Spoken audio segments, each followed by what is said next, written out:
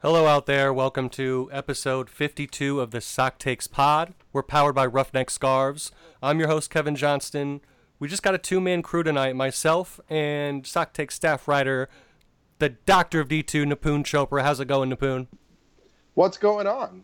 I prefer to be called Nipun Chopra PhD because it really gets on the nerves of people who don't like the fact that people How have dare PhD. you? I know. You elitist snob, you. I am such a dickhead. Anyway, speaking of Doctor of D2, why don't we start real quick with that big news out of Louisville today, slash Orlando. Nipun, what can you tell us about that situation? Massive news. I think we've known that this might be on the horizon. What we're talking about here is, of course, James O'Connor, the head coach of Louisville City, who's taken them to a final. He has won a championship, a USL championship, and was on route to take them to playoffs again this year. Is going to be the next head coach of Orlando City SC Soccer Club. A news story that was first broken by Athletic Soccer, which is a fantastic website, specifically in this case by who broke this? Paul Tenorio broke the story. This particular situation. Terrific for James O'Connor. I think he has earned that. I've interviewed him once or twice, and he's a very passionate, intelligent coach. And I mean, you and I have been in the press box with people that have worked with James O'Connor, and we've only heard glowing words about him, KJ. So that's my initial thought, is that he's earned it. I think it's a little more complicated now with the future of Louisville City. Yeah, and I completely agree with you. I saw you were sharing some positive sentiments about the hire on Twitter, and definitely second that. I think this is a great hire by Orlando City. You know, they could have gotten kind of an experienced MLS coach, but, you know, one with kind of a shaky track record, or maybe a track record of inconsistency to some extent. So I love the move. I'm kind of a mini Orlando City fan. I got a bunch of family down there. I've been to like 2 games live, I think. So somewhat of a bandwagon City fan. But I definitely love the move from their standpoint. And props to Louisville, even beyond O'Connor himself. You know, just the whole organization, which O'Connor had a huge part of growing himself. But just shout out to the entire organization, you know, to produce a system, win a title, carry over the success, continue to dominate this year. And he's earned it. O'Connor has absolutely earned this spot. So definitely shout out to James O'Connor. Congrats on the move. I think that reflects well on the USL as a whole, since, you know, a lot of our listeners are Indy 11 fans. Got a lot of USL heads that check us out. So props to the USL just for, you know, producing another. And also shout out to our boy out in Portland. I know you're a huge fan of what Gio Savarese has been doing out there at Nipun as well. So the Division 2 has been producing a lot of quality MLS coaches, and I think it's a great hire. I'll stop rambling because we got plenty of World Cup to talk about. But very quickly, if you'll indulge me for a second, I think we should very briefly, maybe in a minute, talk about the fact that this leaves Louisville City in an interesting position now, because they've lost their club president in the last year as well. That was Livingston. They've lost their PR guy. Jonathan Lintner was replaced by Scott Stewart, and now they've lost their head coach. So there is a little bit of a turnover of stability, and when you put that in the lens of all the stuff that's happening with the new stadium and murmurs about MLS, it's an interesting point for Louisville City, because their big selling point has been that they have been a juggernaut that is on the pitch and has been building very carefully off of the pitch. And while the latter is clearly true, we don't know what happens with that former claim now in the absence of clarity in terms of who their next head coach is. That's a great point, because as much as I just harped on myself how, you know, they share the responsibility of that success, you know, O'Connor and the organization, it'll be interesting to see. I mean, I don't think anyone on the planet would say it's a done deal that the next coach is going to just, you know, automatically kill it as much as O'Connor did. Exactly. So he's coming, whoever it is, he or she is coming into a great situation and it will probably be able to replicate the success, but who knows if they'll be quite the machine. So I think the organization's at a crossroads. The club has to make a smart hire here, and I think they will, and I think they'll continue the success. Like even if they make a mediocre or bad hire, so to speak, I still don't think that they're not going to flame out of the playoffs or anything. But I'm talking about 2-3 years on down the road. It's definitely kind of a crossroads for the club, and if they knock it out of the park with this hire. Just look for that team to continue to kind of looks like they're growing into a dynasty. I hate to use that word, but just got a great thing going down there in Louisville. So moving on, Nipun, let's talk 2018 World Cup. The group phase just wrapped up. Tons of drama, tons of highlights, tons of emotional overload, tons of everything. And the first thing I want to jump into, because I saw you talking about it on Nipun, was the absolute heartbreak that saw Japan advance over Senegal by the fair play rule. So I'll let you kind of explain what that is, Nipun. But, man, it's so unbelievable. They both had 4 points, both had 4 goals for, 4 goals against, drawed when they played each other. It's completely insane. But anyway, why don't you pick it up from there, Nipun, and after you kind of explain to the listeners, what are your thoughts, on, obviously, it's not a controversy per se because it's simply a rule that was on the books, but, it's created a controversy or strong opinions as to whether that should be a tiebreaker. Right. No, that's a very well-framed question. So very quickly, what is the rule? The rule is obviously in a group stage like this, when you have only 2 teams going out and only 3 games being played, you're going to be almost always run into a situation where teams are level on points. So how do you break that tie? The obvious one, as we all know, everyone that watches soccer knows about goal difference, goals scored. Those ones are obvious. Then according to FIFA's manual, I think this is page 49 in the FIFA handbook, it goes to a head-to-head tie. So in terms of what happened with Japan and Senegal, by the way, I'm talking about it would be the 2 teams involved in this tiebreaker. So in the game between Japan and Senegal, it was a 2-2 draw.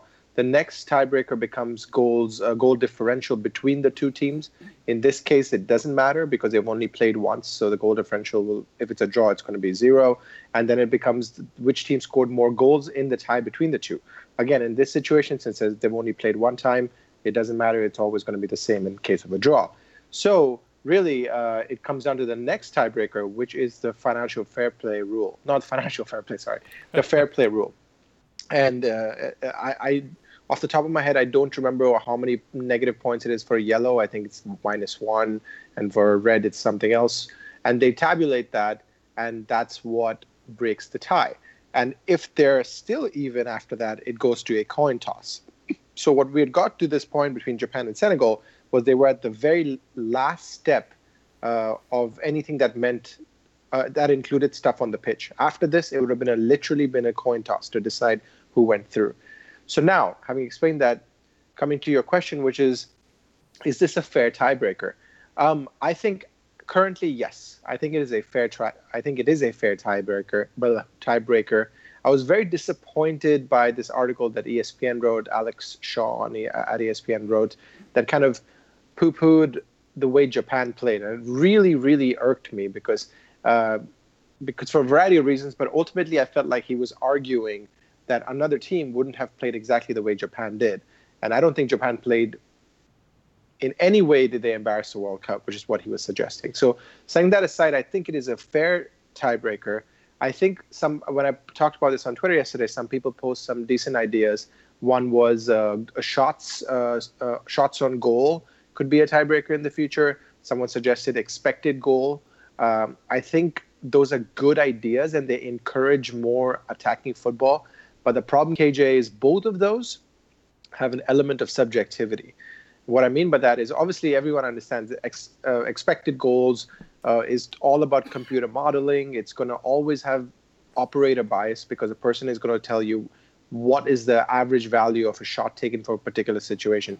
So the more things become algorithmized, in lack of a better term, I think the less clear they become for the average fan.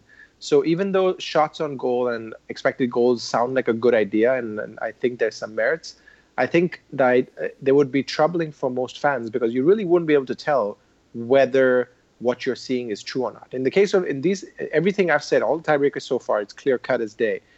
Goals scored, everyone knows how many goals were scored. Even the yellow cards, everyone knows how many yellow cards were given out. So there's no area of confusion there. I think with other tiebreakers that people are suggesting, there is more subjectivity and it gets more difficult. What do you think?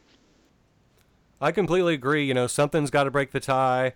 Tell me if this was your experience playing youth soccer, Nipun, but a couple tournaments we were at, I remember one time, even more than maybe 2 or 3 times in my youth career, I witnessed at a tournament a tiebreaker where the teams would just shoot it out, not even play a game prior. Just, the tournament's over, every team gets their 3 games. Usually it was, you show up on like the Friday night or very early Saturday morning, 2 games Saturday, final game of the group stage Sunday morning, and then it was just like pretty much onto a final. It wasn't a huge field or anything in most tournaments, but that's kind of how it worked. And a couple times I witnessed on Sunday morning, teams play that 3rd game, and it was just a dead heat in this situation. And all they would do is just do a quick shootout. And the thing is, I don't think that's a great solution by any means, because people already complain that a shootout is a terrible way to end a game, which I actually agree with that sentiment. So it's not like it's ideal, because shootouts are basically just crapshoots anyway, and I can't stand like when results are determined by shootouts. But at the same time, it is a soccer activity. I think that would be maybe a decent way to end the game. But KJ, what do you do?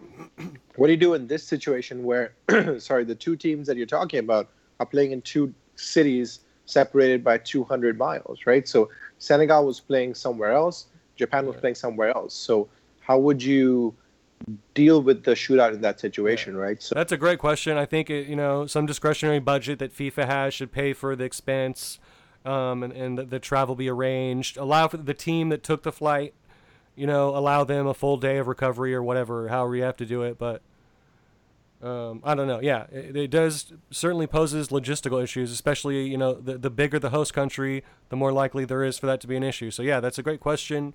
But yeah, I just think it's a great way for a soccer activity to at least be involved to determine. But I think it's a decent rule, and for the most part, I pretty much agree with pretty much everything you said on it.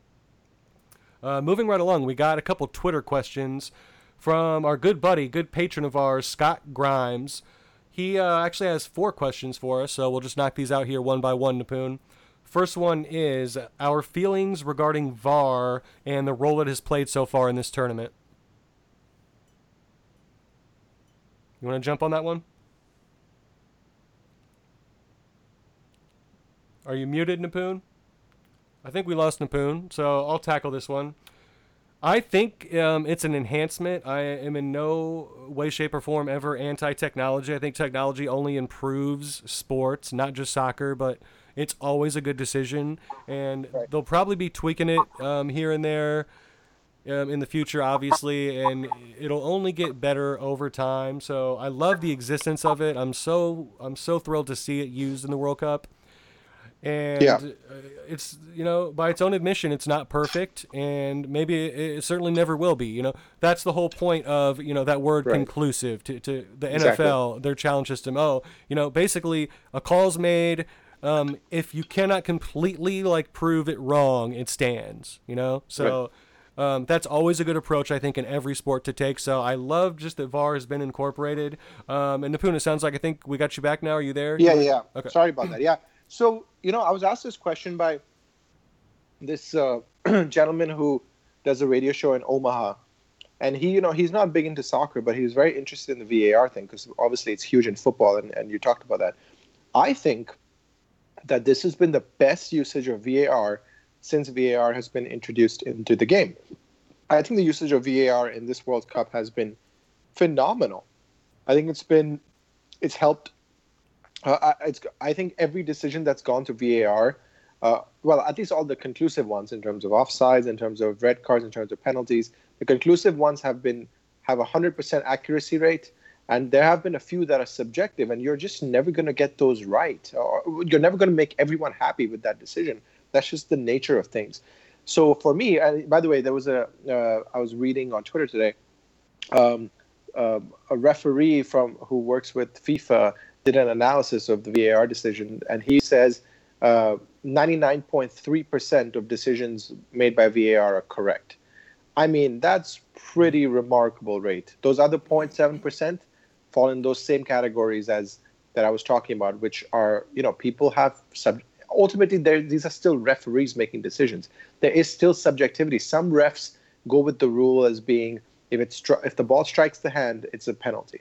Other refs want to see intention before they give that. So there is an element of subjectivity. And I think people who are complaining about VAR, unfortunately, are the ones who want it to be like goal line technology, where it's truly binary decision making. And that's just not going to happen with soccer. So I think VAR has been an overwhelming success in this World Cup. And question number 2 from Scott Grimes is, what team has disappointed you the most in the tournament so far?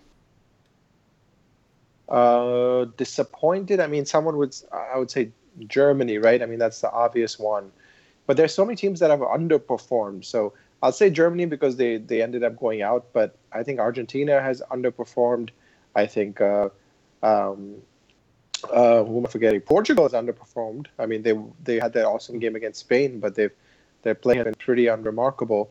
Spain has underperformed, even though. So, basically, as it goes, unless you're absolutely dominating teams, I'm going to think you're underperformed. I think, but overall, Germany, obviously. What about you? Yeah, I mean, it starts with Germany and ends with Germany. Another one I'll say is Poland. Kind of disappointed. Egypt, I thought they'd finish third and would give make a run at second, but obviously fourth would have to be considered a disappointment. But yeah, I totally agree with Argentina as well. It's good, just to cite a team that's still in the field. Even there's no way to sugarcoat that. They backed into the round of 16 in miraculous fashion, in thrilling, breathtaking fashion, but right. Yeah, no one could be encouraged by what they've seen. How about let's point out another team maybe that you've seen, Nipun, that's in the field, still remaining in the round of 16 that's disappointed you. That's still in the round of 16 that disappointed me? Mm-hmm. It's a good question. I think I'll have to go with Argentina. Or did you want a separate one other than the ones that I've already named? Yeah. It's hard to say. I'm looking at it too, and every team's been like, I don't know, like Uruguay hasn't blown me away. I don't know, Spain hasn't really blown me away. Right. Spain has had mistakes at the back. Uruguay has been poor up front, especially Suarez, Cavani, given the talent they have. They've not done nearly enough. I think all of us are, even though I pretend that I don't care about Spain, I don't care about Messi versus Cristiano. Ultimately, there is that thing at the back of our minds. And Messi, even though he scored that fantastic goal in the last game, his overall play has been underwhelming. There's been all kinds of drama off the pitch with the manager. Mexico. Think about Mexico, right? After the Germany game, they were riding such a high, and they got absolutely pummeled in the last game. Absolutely pummeled. And, 3-0, arguably 3-0 flattered them. So it's just, that's why it's my favorite World Cup in my memories, because there's been so much madness happening. And that leads right into our next question. Which team has surprised you most in this tournament? Surprised me most? Japan, maybe. I'd say Japan is right up there. I mean, obviously, those of us that follow the Premier League know a couple of their players. Shinji Kagawa, who's now back in Dortmund, is just an exceptional player. But overall, I mean, I don't think many people had Japan getting out of that group. I certainly didn't. And to see them up there has been a surprise. Croatia I felt Croatia would get out of the group, but no way did I think they would play as well as they have, especially in the first two games. So I think those two stand out for me. You? Yeah, I was going to mention Croatia as well. I've been impressed every time I've seen them. They just look very solid, like all over. just very well rounded. Right. Not like they don't seem to have a glaring weakness or necessarily a glaring strength. They just can kind of do a little bit of everything on both sides of the ball. Um, Another team that's really impressed me, which you just mentioned, is Mexico. And I'm just gonna my Hotaki for the day is I'm gonna give them a free pass for that third game. They did have something to play for, obviously, and they were Right. so close to choking there. Um, for a while there, as a betting man, occasionally I'll check like the live odds just to see what the bookmakers think. And excuse me, even late into that game, like Yeah. 63rd, 65th minute, I checked. And Germany was still you had to take them as a 2-1 favorite still to win in regulation. Jeez. Like you would lose your money back if it remained scoreless. So the odds makers even expected a late Germany goal and were that confident. So that was a huge upset any way you slice it. And yeah, in some ways Mexico was lucky, but at the same time, they came in confident. They proved themselves in the first two. And I don't know, when you're in first, you look at all these scenarios, but still, at the end of the day, you're kind of just like, well, yeah, but I'm in first right now, so I'm probably gonna get through, and not that they were taking the third game lightly, but just mentally, sometimes like, if you're currently in first, heading into the third match, that's not Right. exactly a back against the wall situation, is all I'm trying to say. So I'm willing to give Mexico a free pass for that terrible third performance, but because I was just so blown away, really, by their first two With the performances. Germany, especially that Germany game was Yeah, just bananas. It set the yeah. tone for what has been an incredible World Cup. Yeah, that first match pretty much ruined Germany. They Yeah. mentally looked distraught. That's why, like, think how emotional they were to get that Yeah. Tony Cruz game winner in that Exactly. second match. I mean, Yeah. that No, looked like I a totally team, agree. like the weight had been lifted off their shoulders. And, in fact, I was like, oh man, there's no way they don't go through now. I think a lot of people probably thought that. Right. But yeah, I don't think that Germany, falling in the third game necessarily takes anything away from Mexico's win either. So yeah, but I, the way Mexico, they literally just put Germany on their heels, Hmm. and Hmm. it's so rare to see a team like that. Especially, it was inspiring to see a CONCACAF team, just say, hey, we're not scared. We're gonna play our game. We don't care what the name on the jersey says. We're just gonna Right. run at you. We're gonna counter with pace. And Germany straight up looked shook. That's the only appropriate word to use. Germany was absolutely shook. Their back line, unfortunately, remained shook for the entire tournament for their sake. But yeah, that was one of the most impressive performances, I think, of the whole tournament for me, was that first Mexico-Germany game. Yeah, I second Croatia. I've been Denmark, Sweden, and Switzerland. I'm gonna just lump them all together and just say mildly impressed with all three. I'm not gonna nitpick and be, oh, maybe they could have been a little better here or there, but they all just with workmanlike performances, Right. occasionally brilliant performances. But, they all did what it takes to get out of the group. So I'm kind of gonna lump them together. I think they're all live dogs. And just to transition real quick, we'll get back to the Twitter questions, but Yeah. looking at the bracket, I feel like that's the weaker or the more open side of the bracket, with the one with Spain, Russia, England, Colombia, Croatia. I think that one's a little more open. If I'm Spain or England or any of those teams, I think I like that draw a little bit better than having to go through France and Belgium, Portugal, Uruguay, and Brazil, and Mexico up top. You know what I mean? Oh, 100%. I think you're spot on. Um, that side of the bracket is a much easier place to be, which is why the English media truly is starting to believe that this is going to be their year. Which, I mean, to be fair, they say that every single World Cup, but because of the fact that if they get past Colombia, they're going to play arguably the winner of the easiest match in the round of 16. That's Sweden, Switzerland, and then they probably will end up playing. My guess is Croatia, who will beat Spain in that side. So I can see them really not having much of a challenge until the semifinal against Croatia. So yeah, it's their best shot. It really is. But of course you can't write off Colombia. The problem for Colombia being if they don't have a fit James Rodriguez, it's pretty clear that they don't really have a cogent tactical plan if you take James out of the way it really becomes entirely dependent on Juan Cuadrado, and I don't think he's consistent enough to deliver. And Scott's final Twitter question ties right into what we're just talking about as well, which is, of the teams left, who are you rooting for and who do you think will win? So I have to admit, I had a Germany-France final. So much for that. I think out of the remaining teams, I'll go with France. I don't think they'll play the best football, but they have enough game changers to win this. I think Belgium will fall short, even though they're just unbelievable on paper. Just unbelievable on paper. You hating on Fellaini's squad? Well, are my ears deceiving me? The thing is that you have to understand that Fellaini is the greatest footballer of all time, right? We all know this to be true. But the problem is he's surrounded by clowns, people like Kevin De Bruyne and Eden Hazard and Lukaku. He can't carry all these idiots on his back. You know what I mean? So it's just not gonna. Understandable. Fellaini just signed him. If you want to talk about Twitter meltdown, you should see Manchester United Twitter right now after Fellaini signed a 2-year contract. People are losing their minds. It's amazing. Anyway, coming back to your question, I think France is probably going to win. What about you? Okay. Well, and also, any particular team you're rooting for, or what would like to see win or go far?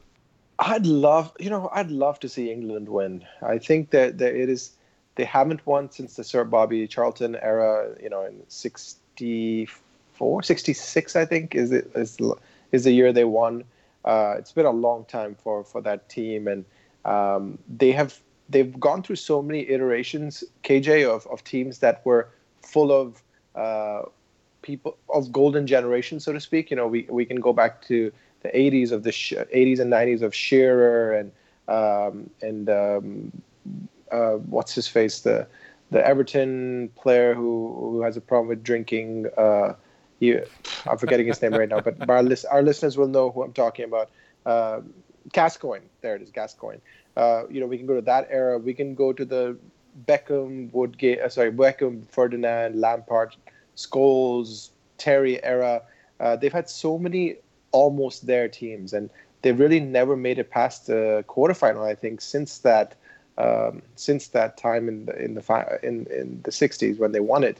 I would love to see them win it. I would love to see this team of young talent, Rashfords of the world, and obviously Harry Kane, who's a fantastic forward, arguably the best real striker in the world right now, true striker in the world right now.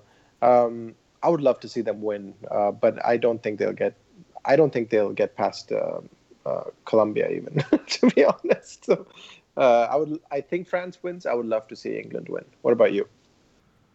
I'm going with a Belgium-Spain final with Belgium winning.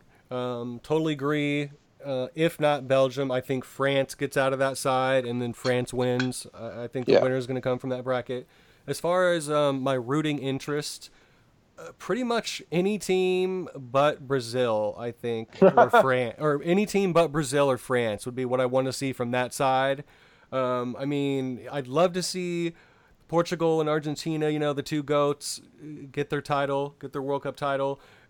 Mexico, I'm not trying to Landon Donovan out here, but, I would love to see them win it. I'm not a hater, so I would love to see them do it. Belgium, I don't think they've ever even made a final, right? Let alone win. Never even made it to a final, Correct. I think. They've never made it to the final. I don't know if they've made it to the semifinal, let alone the final. Yeah, so, if ever they're going to do it, this is the time. And, they've got the team to do it. I think they will, but we'll see. Japan, if they could beat Belgium, get hot, of course that would be a great story. So who wouldn't? If that happens, that will be the upset of the World Cup. Those two teams couldn't be more different on paper in terms of their style of football, in terms of the massive personnel in both sides. Truly, Belgium, I'm not trying to be dismissive of Japan because I love my Asian teams, but truly the team that Belgium put out in the third game against England, which was basically their entire backup team, could beat Japan comfortably. So, it would be an insane upset, and that's why I guess we love the World Cup, right? Because those insane upsets can happen. But what a story that would be.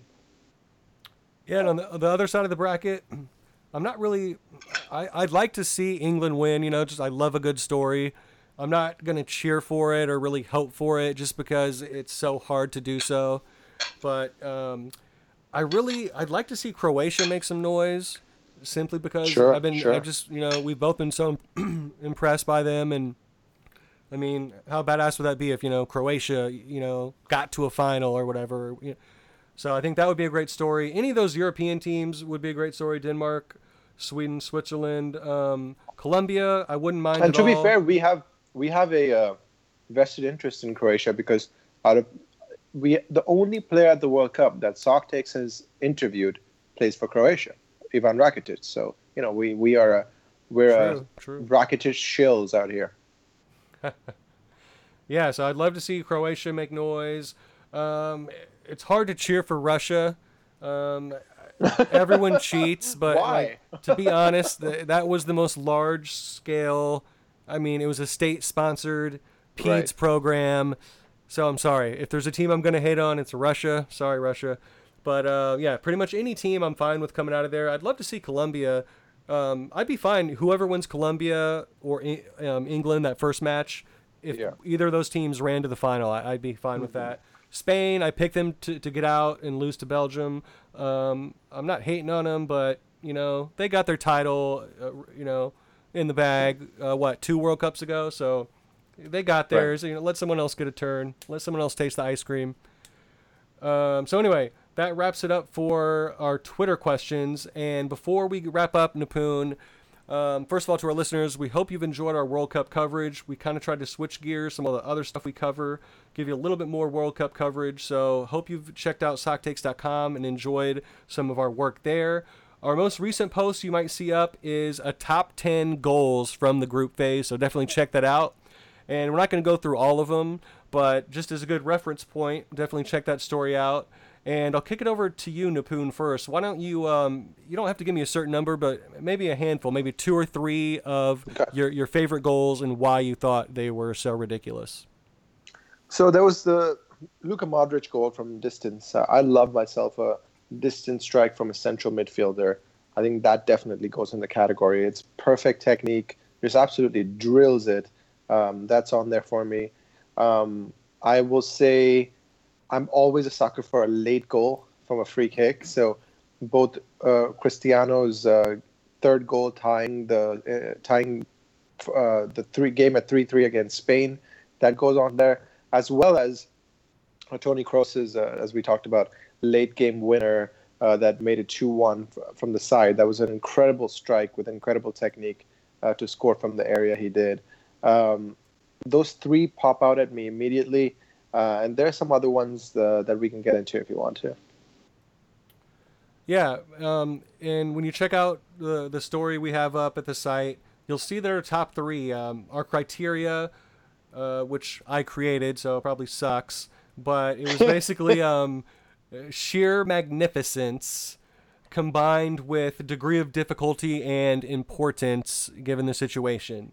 So, and then I also said that other factors like what happened before the goal, like the build up, a pass, something like that, can also affect the goal itself. So, Okay, did you include, and this is a serious question, did you include Mishi Batshuayi's brilliant finish on there? whose? Mishi Batshuayi's brilliant finish against England, where he struck the ball, picked up the ball, struck the ball against the post, and it hit him in the head and went back into the goal. Oh no, no. That one You didn't didn't make see the that? cut. One of my friends said that, but I was like, oh, was that off a PK though? No, no, no. So what happened was Uh, Adnan. By the way, Adnan Januzaj's goal was fantastic and should probably on your list. yes. But that then what happened was Batshuayi got super excited and he picked up the ball and tried to kick it into the net. But what he did instead was struck the ball onto the post. It hit him in the face and went back into the goal. So that was absolutely hilarious. And if you know Mishi Batshuayi, he's like a super nice guy, but really struggled. I guess he's still owned by Chelsea, but I mean, in terms of his Chelsea career per se, he's on loan now at Dortmund.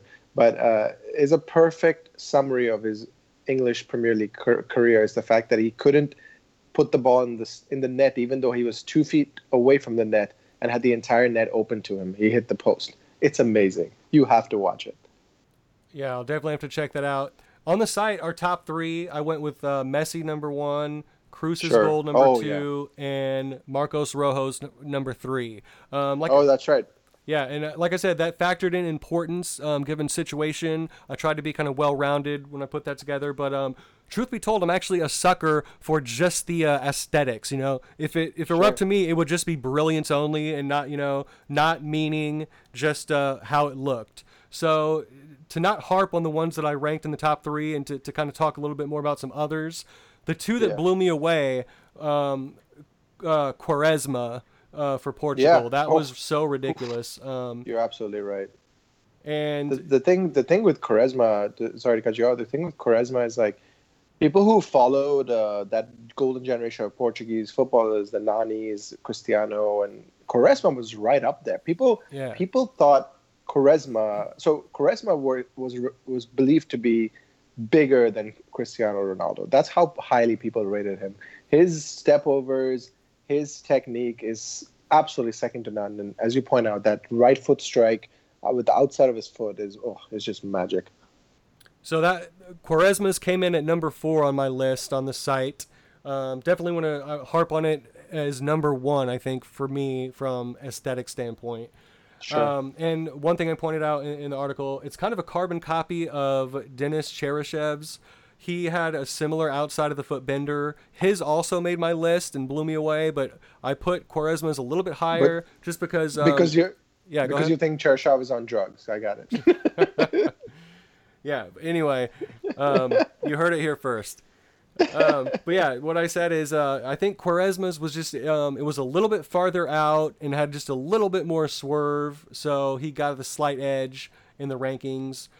The other one that blew me away, of course, you got to talk about Nachos. One of my friends actually commented, who is not a hardcore soccer fan, like fair weather, follows international, not too much domestic leagues, but he commented to me that it was the hardest hit shot, the most well struck, with the most velocity he had ever seen, which I didn't agree with, but still, a rip's a rip. He completely just ripped a volley. Kind of turned, got on top of it even a little bit, like a slight side volley, I guess you could maybe even call it, but just turns through it, blasts it just straight in. I believe it hit the post too. It hit the far post and in. I mean, just as perfect as you can get. Goalkeeper had no chance whatsoever. So yeah, with importance or meaning thrown out the window, I really love seeing those. Those are the ones where I just got out of my seat and was just like, oh my God, where like your coworker, you'll have headphones on in public and people think that you have a mental disorder or something, or you're talking to yourself. But yeah, for me, those were the two moments that really just blew me away. But there were so many great goals.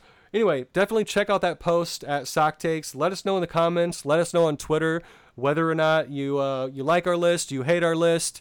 I thought about putting an honorable mention, but next thing I knew, I had like 10 more goals on there. So I was like, screw it. I'll just let people cut me up. And, how'd you leave Modric's goal off there? And I agree. You idiot. I wish I could have added 10 more on there because there were plenty more. Ericsson's was a beauty. Your boy Lingard, his was a beauty too. Jesse always, that's Jesse's specialty, is that goal. He scores one of those.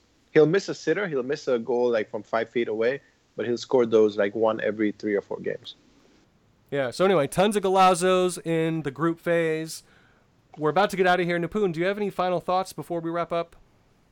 No, this is the best World Cup in my memory. I'm loving every minute, and tomorrow's going to be, by the time you listen to this, we will have watched, I think, 2 of the best games in the World Cup. That's Uruguay, Portugal at 2 p.m. Eastern Time, and then the 10 a.m. kickoff is going to be magic.